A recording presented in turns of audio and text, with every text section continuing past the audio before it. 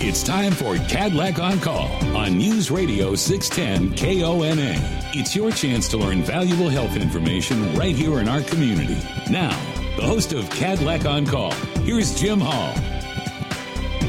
Good evening, friends. Welcome to another edition of Cadillac On Call presented by Cadillac Foundation. And each week at this time, we are here to talk about health and medical information that's important to all of us. And again, as we have for the past 14 months and counting, we're going to spend the first half of our program talking about the latest relative to COVID-19. And we always wonder with Heather Hill from the Benton Franklin Health District, as we're talking about topics for each program on what we're going to address, we sometimes wonder, well, is there anything new happening? But invariably, by the time this program goes on the air and we go live, there is something new. But first of all, I know, I understand if it doesn't happen, depending upon when people listen to this program, if it's live as of tonight, but in the next day or two, I understand there's some news coming relative to the mass vaccination site out at the Kennewick Fairgrounds.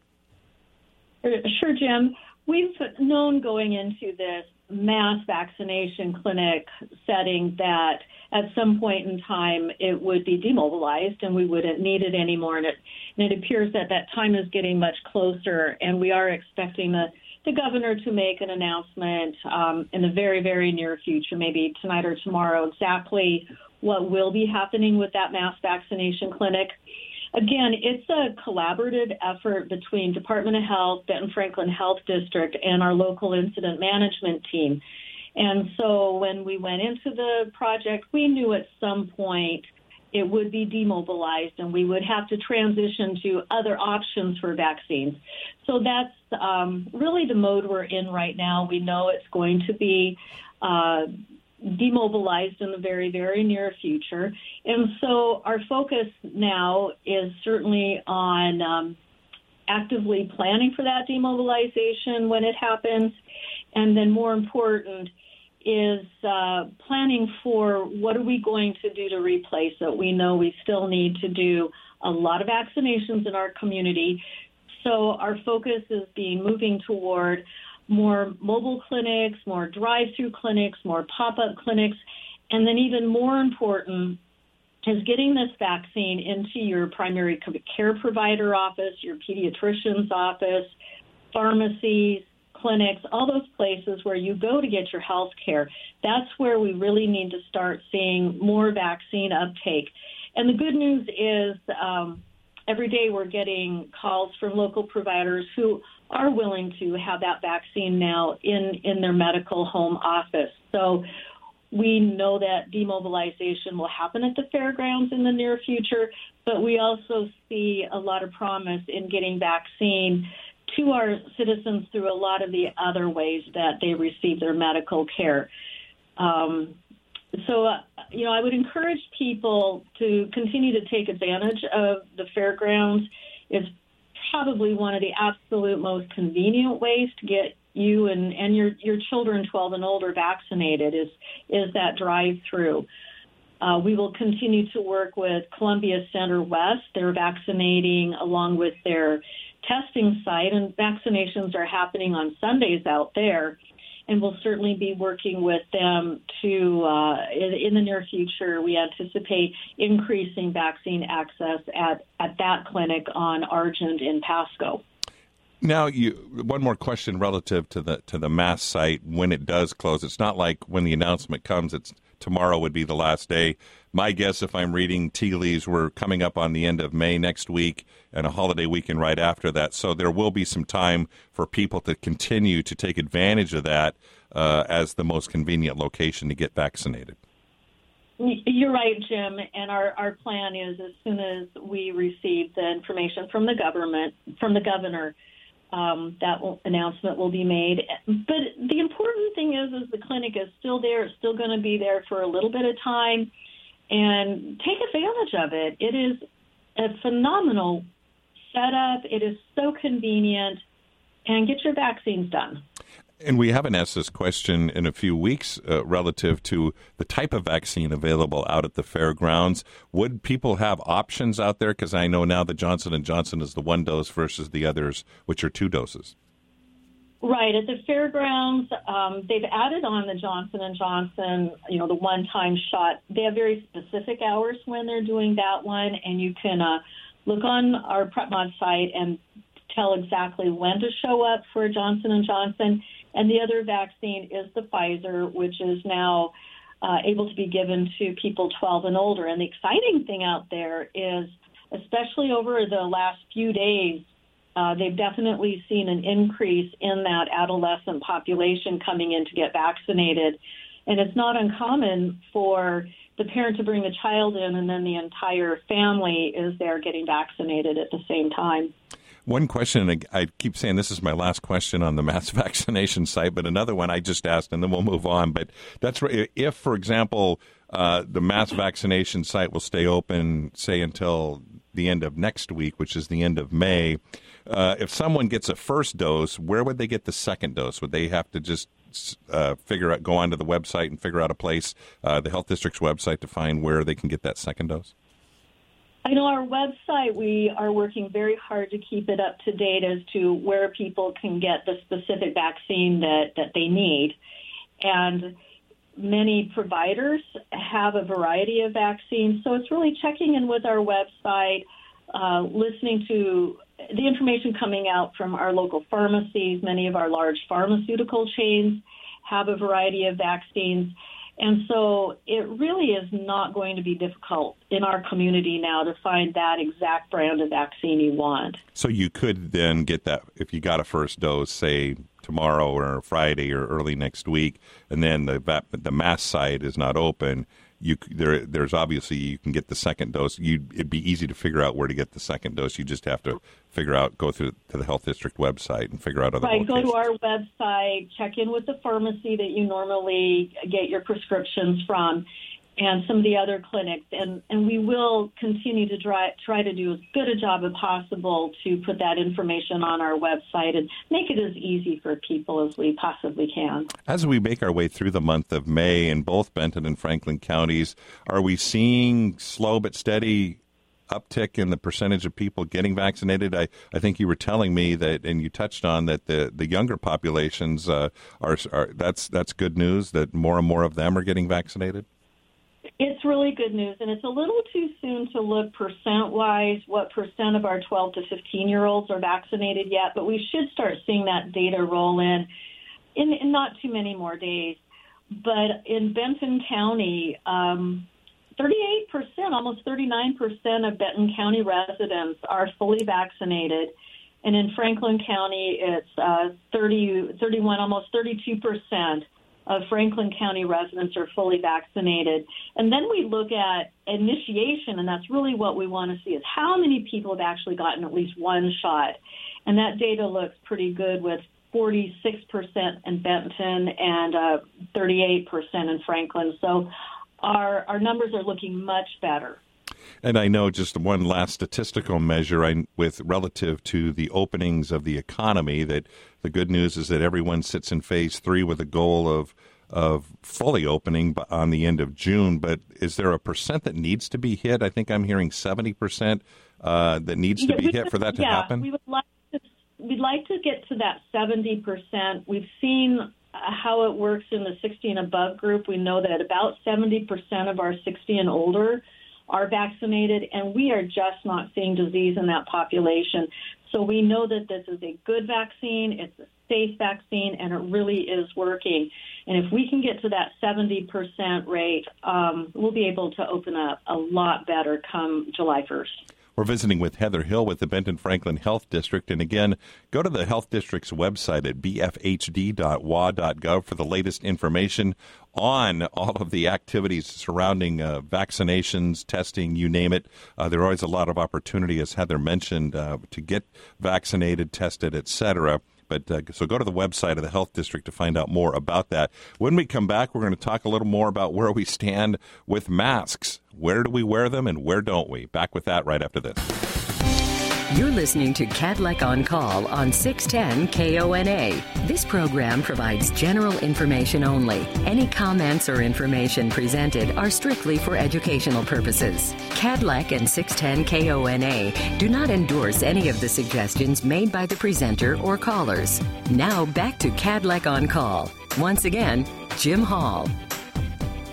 Welcome back to the program. We're talking with Heather Hill at the Benton Franklin Health District about all things COVID-19. And before we go back to Heather, I want to mention the website to get more locations on where vaccines are available. It's Vaccine Locator at doh.wa.gov, and you can go find out all of the different locations. And as Heather mentioned, there's a wide array of opportunities called pop-up clinics and various clinics around town, physician offices, pharmacies, and the like, even Costco, places like that where people can get their vaccine. So go to Vaccine Locator at doh.wa.gov. Heather, I know it was a day after, I think last Thursday, so a day after our program normally airs live, and nationally it came out that this whole mask relaxation directive was allowed. And so where are we tonight? I know everyone kind of threw everybody for a loop in a good way. I guess the advice was if you are fully vaccinated, it's okay to not wear a mask indoors or outdoors. Is that still the case? If you can, just quickly delineate what the advice that we're all supposed to be following.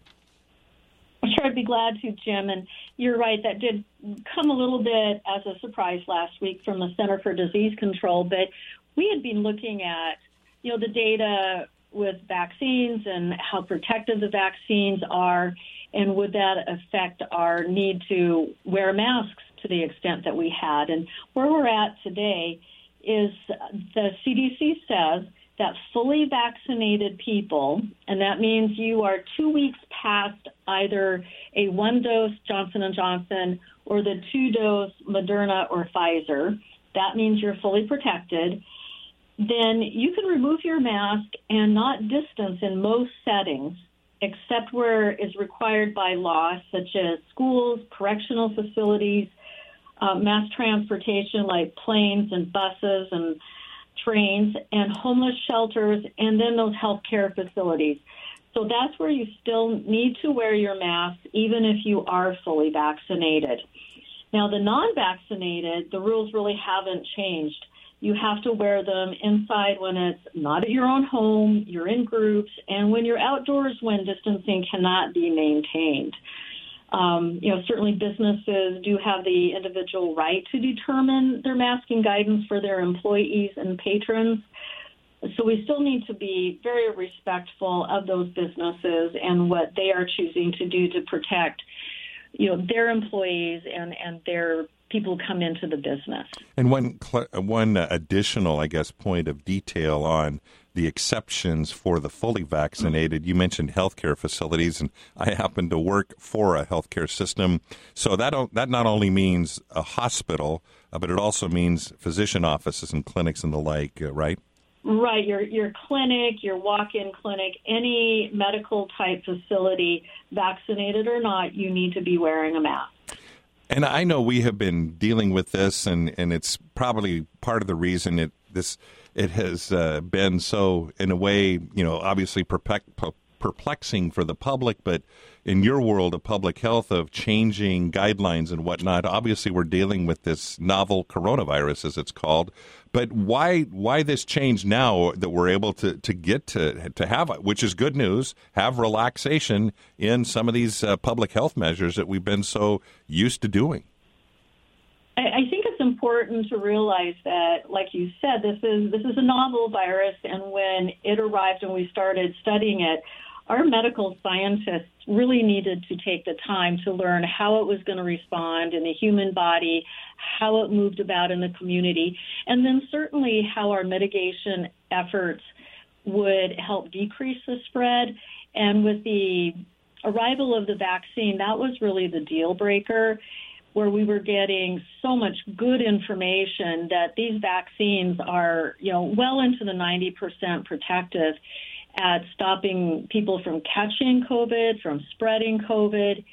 And because of vaccines and decreasing case rates, we are able to relax those mask recommendations throughout the United States. So, I hate to say it, but they're probably still evolving with information. The more we learn about it, the more we learn about vaccines and protection, I suspect there will be continued changes in the near future with these guidelines as well. So nothing seems to be known for sure, other than the fact that more information will bring about more changes. So the simple phrase of stay tuned, right? Stay tuned, that's for sure. I was going to say one other point on that, because you talked about these changing guidelines. I know one of the concerns, even when the vaccines were starting to be available, was the worry that you could still have this asymptomatic spread of the virus. But is there more data now showing that if you're vaccinated, you're more likely to not be in that danger area of asymptomatically spreading? You're exactly right. That was a point that we were very concerned about. And through, again, scientific study and research, it's become apparent that, certainly a vaccinated person can catch COVID. We've seen breakthrough cases. But what we've been able to determine is the likelihood of spreading that to another person or becoming quite ill with it is just very unlikely in that vaccinated person. But we've known that with other vaccines. We just needed to have the evidence that the same thing held true with the COVID vaccine. The vaccine hasn't been around that long as far as mass used in the U.S. It's certainly been studied for many, many years and decades. But now that we're, five months into it being rolled out across America, we finally have some of that real life, boots on the ground results that we're seeing. And it's just amazing that this vaccine is doing such a good job at stopping the spread. And as we near the end of our time, I would like to have you talk about where we stand. You mentioned some statistics in our region that we're starting to see those vaccination numbers, or continuing to see the vaccinations numbers slowly go up. But for the people that are still not quite sure and on the fence, if you will, or just a little hesitant, what's your advice at this point relative to the vaccines on whether they should get them? Of course, I'm going to encourage vaccines because, that's been the focus of the vast majority of my career, and I've seen what a tremendous role it plays in preventing illness across the generations. And so I would really encourage people to talk to their medical provider, talk to those trusted people in your circle who actually have the knowledge and the background to understand immunology and how vaccines work and what they actually do in the body, and have a good conversation with that person to get your answers. There's lots of good websites and good information out there, but sometimes having that conversation with that trusted medical provider is what you really need to do and to hear what they have to say. So as we near the end of May, we continue to see, knock on wood, promise on the direction where we're heading in virtually every part of the COVID-19 battle. What would be a takeaway remark from your view, Heather, just as we're sitting here tonight? And I know with the news that, hey, I don't have to wear the mask, people hear that, and that's maybe all they hear. But where are we as we head to the end of May? And, again, we're a year and 3 months into this thing. Things are looking certainly promising, but we also need to remember that COVID isn't done with us yet. It's still circulating out there. We have the summer ahead of us. We have Memorial Day weekend coming up, lots of activities, lots of gatherings. And truly our message is still we're probably needing to consider how we're going to conduct our lives and what we're going to do to reduce the risk of catching this and spreading it, not just for right now, but continue through the summer and again on into the fall and winter of this upcoming cold and flu season.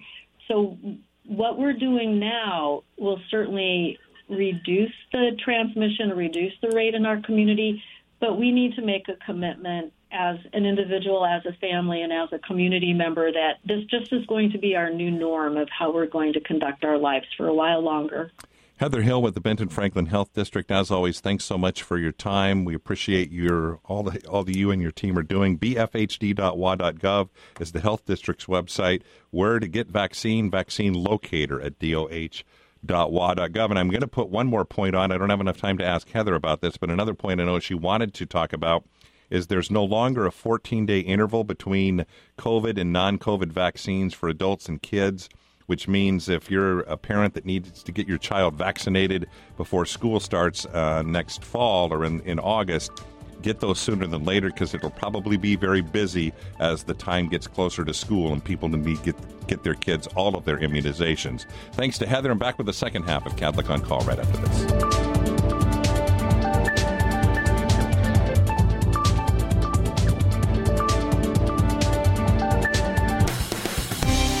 Listening to Kadlec on Call on 610 KONA. This program is not a substitute for direct consultation with your own healthcare provider. Always consult your healthcare provider for your specific condition, especially if you have or suspect you may have a medical problem. Now back to Kadlec on Call. Here again, Jim Hall.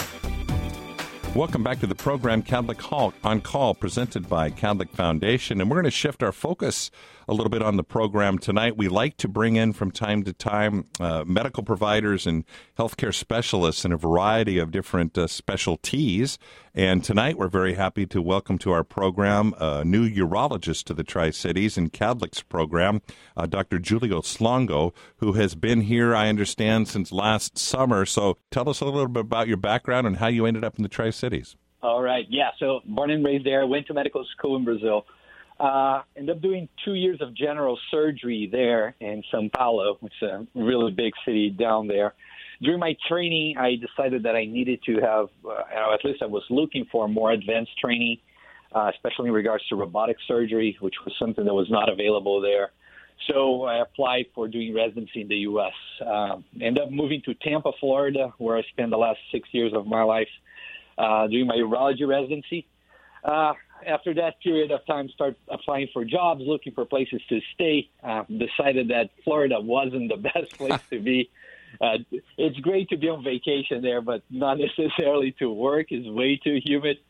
And coming here was an awesome pleasure for me and my wife. When we interviewed here, we just loved the town, loved the weather. We drove around on the wineries and was like, okay, I think we're going to do this.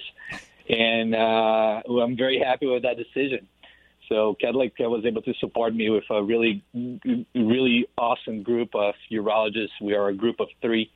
And this absolutely helped me on that decision to come here. And I was going to say, you must not be afraid to travel, because if you've gone from the other end of the earth to Florida, and then you've gone from one end of the U.S. to virtually the entire opposite end of the Northwest. It is. That is true. They joke around with me in Florida, my friends there, that the only other place I could go was either Alaska or Hawaii to be there as far away from Florida as possible. Well, if you would, share a little bit about what led you to want to become a physician. Did you always want to be a doctor?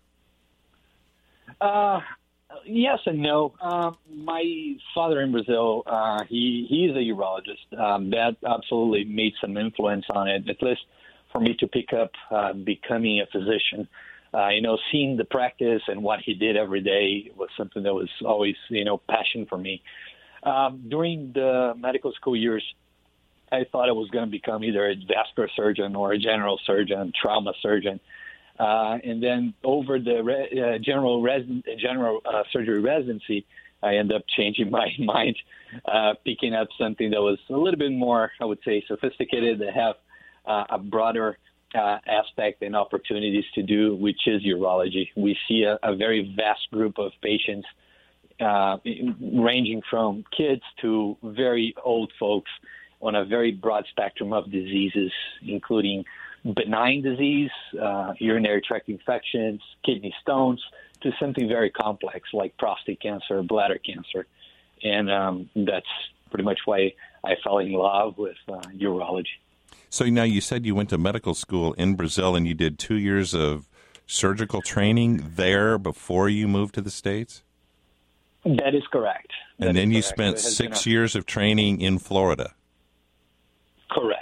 it's a long journey. I was going to say, what is that like to be in that world as a physician? Obviously, going to medical school, and then there's people hear these words, residency and fellowship, and all of these different types of training that you get. But there's a reason for that, right?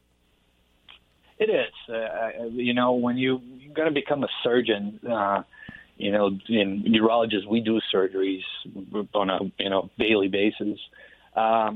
Repetition is the most important thing. So residency is a training in where you have an extreme exposure to cases, to different patients, and you are taught on how to operate, being guided by somebody that has experience. So it's like a learning in training process. And for surgical specialties, especially, this takes more time because, it takes more time for you to have that exposure to the amount of surgeries that you need to in order to safely offer that in the future for the patients. And so you did that. It was all urology related, that 6 years of training, or did you mention, you talked about the types of technology that you can use? Part of that is using that technology as well? Yes. So especially in urology, we use a lot when we talk about technology, for example, lasers to treat kidney stones. We use the surgical robot to do cases like prostate cancer surgery, kidney cancer surgery. And this is something that also in urology is very nice because usually this newest technology is one of the first specialties to get involved with that is urology. And that goes into a lot of why I chose to go through that field. And the advantage of that, I want to have you touch in a moment on the robotics, on how that works, but the advantage of these is it's less invasive, so that's obviously quicker recovery and less stress on the patient? Absolutely. So the major, and I'll give as an example, surgery for prostate cancer, which is like a radical prostatectomy, taking the prostate out. Back in the day, those would be like a large incision from the umbilicus all the way down to the pelvis. Most patients would stay somewhere around 3-4 days in the hospital. There was almost a need for blood transfusions. With the advance of the robot, we do 5 small incisions on the abdomen. Most patients will stay overnight at the hospital. Sometimes they don't even need to stay overnight. They can go home the same day. And blood transfusions are extremely rare. So not only that, but also improves outcomes in the long term. So, prostate cancer surgery is always related to side effects of that. Most often, urinary incontinence, keep leaking urine after the, prostate is removed, or erectile dysfunction. And the robot has shown that those complications from the procedure are way less, just because we can do a more precise surgery when we're using that instrument.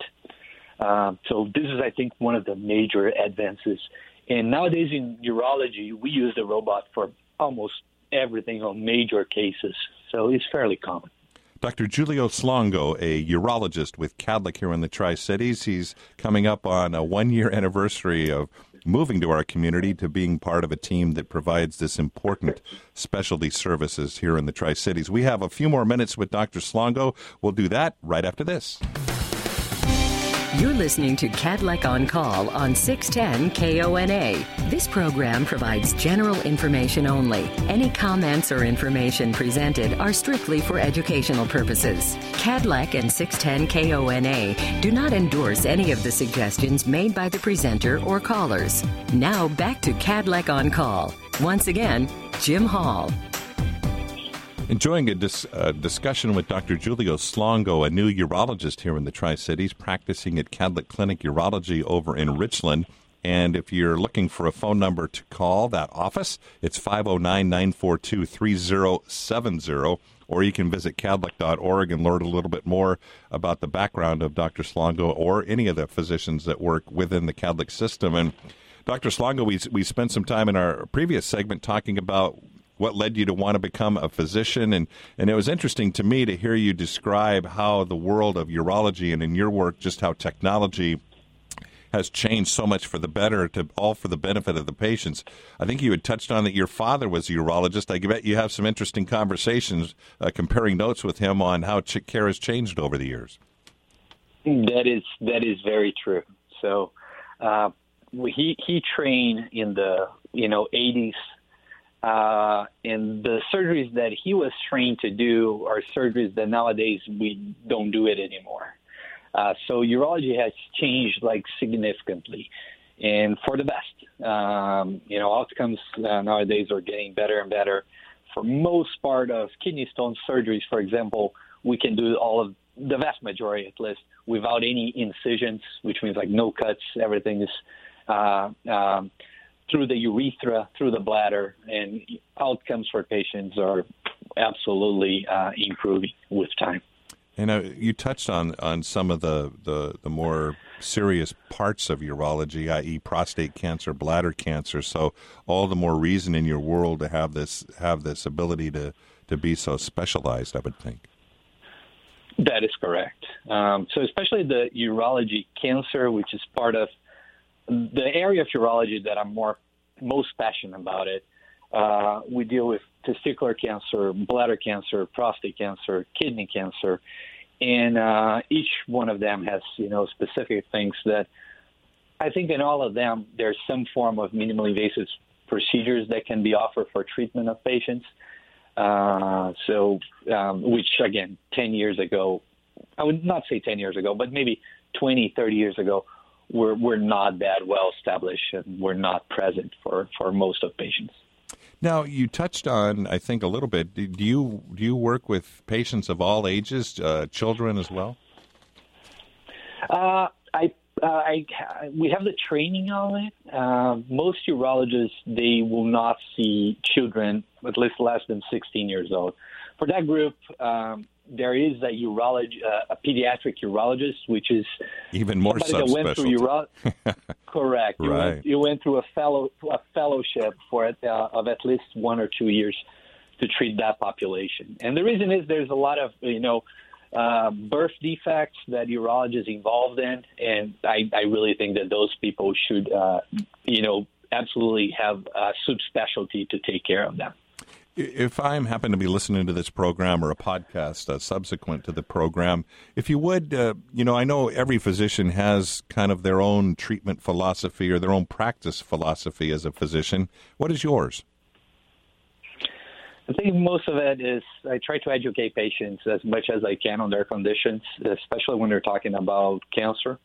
But not only that, even when I'm talking about erectile dysfunction. I think understanding what is going on and why you have that condition and what we can do to reach your goals.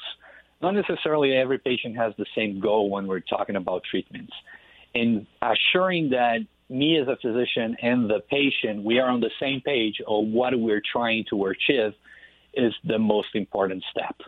So trying to expose the vast options that are available for treatment and trying to match that option with the patient, what he's looking for. That is what I always look for. And thankfully, I think I have been able to achieve that.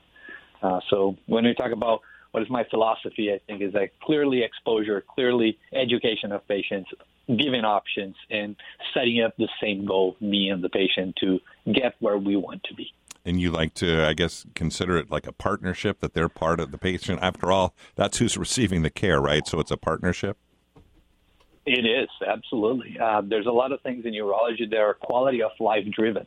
When we're talking about prostate enlargement, folks that have trouble to, pee too frequently, going too much to the bathroom, waking up overnight. Most of the part is a quality of life condition. And it depends on how much the patient wants to invest on that and how much I can offer and how we can meet halfway. So this partnership and discussion, very honest, me and the patient, where we want to go, what is our goal, is, I think, the most important part of it when we're talking about treatment. And maybe in the last 30 seconds, if you would, I know getting to you, is that the type of specialty where obviously the special types of treatments that you do and the the illnesses and things that you treat, does it need, you would go through like your primary care provider to be referred to someone like you? It is. So urology is a subspecialty, and patients do go through primary care doctors to get a refer to us. So any other, every form of urinary conditions, trouble going to the bathroom, blood in the urine is a major one. May is Bladder Cancer Awareness Month, so blood in the urine is a sign of bladder cancer. Things to look for, to talk to your primary care doctor. Erectile dysfunction, history of kidney stones, family history of some kind of urological cancer. That will trigger a discussion with the primary care doctor, who will put a referral to see one of us in Kadlec Urology, which, again, our group is always happy to see the community here in the Tri-Cities. Well, Dr. Slongo, thank you so much for taking the time. You've proved that you have the ability to roll with the punches on the radio. Wonderful. Thanks for your flexibility. Welcome to the Tri-Cities. And again, Dr. Julio Slongo, Kadlec Clinic Urology, 942-3070. Thanks for listening. We'll talk again next week.